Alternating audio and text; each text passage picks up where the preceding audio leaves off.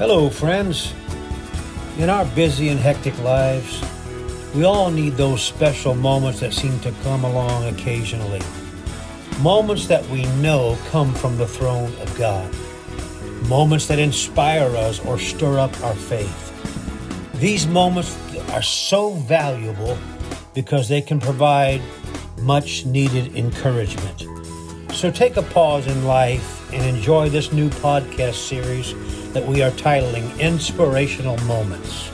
Short, brief, and we pray very inspiring. Remember, great is the Lord and greatly to be praised. Trumpets don't always sound when you make heavy decisions in life. Chandeliers don't always shake when you make weighty decisions in life. People don't pat you on the back all the time and say, good way to go, bud. Sometimes you just got to stand and say, okay, I don't know how we're going to end here, but I'm going to drive this car as securely as I can here. I'm going to make a choice. I'm going to make a decision, popular or not. And it may not be something that just is earth-shattering. We may not have a party for you Wednesday night at church. But when you look in the rearview mirror, you're going to see the price you paid for wisdom is much less than the price you would have paid for foolishness.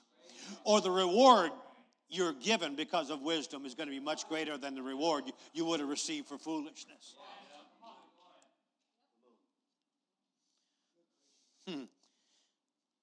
Concerning the fact that no chandeliers may rattle and trumpets may sound, DeMille said this, and I quote, "Destiny is more often revealed in silence than not," unquote.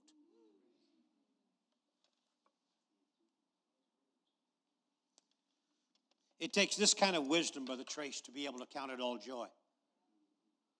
It takes wisdom from on high to be able to say, okay, I need to readjust how I calculate this. I'm angry. I'm angry with God. I'm angry with my brother. I'm angry with my sister. I'm angry with my pastor. That's how we normally calculate and react to things. James is saying, count it all joy. Reevaluate how you come to a conclusion here.